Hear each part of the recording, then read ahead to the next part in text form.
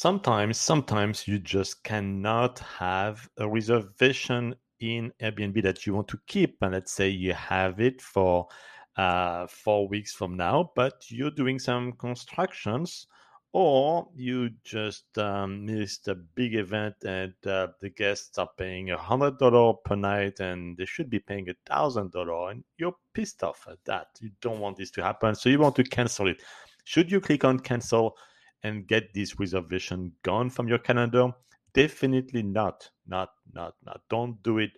What you should do is you call Airbnb, and of course you tell them that unfortunately, you need to have this canceled. You ask them their permission. You don't ask them just to do it. You ask them their permission, and you say there are some renovation in this particular unit for that particular days, and you are very sorry.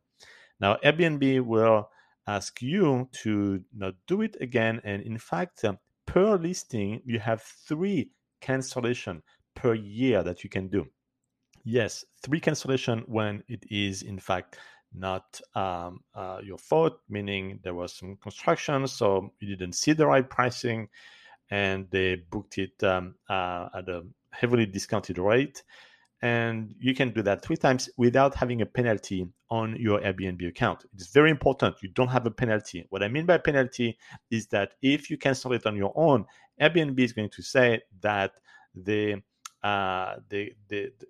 the host, canceled on a guest, and that's very bad. That is very bad because it shows on your listing, and it will decrease your ranking. And if you do it too often, you will be banned from Airbnb. So you don't want a penalty. You want to call Airbnb. You say there are renovations. You're very sorry.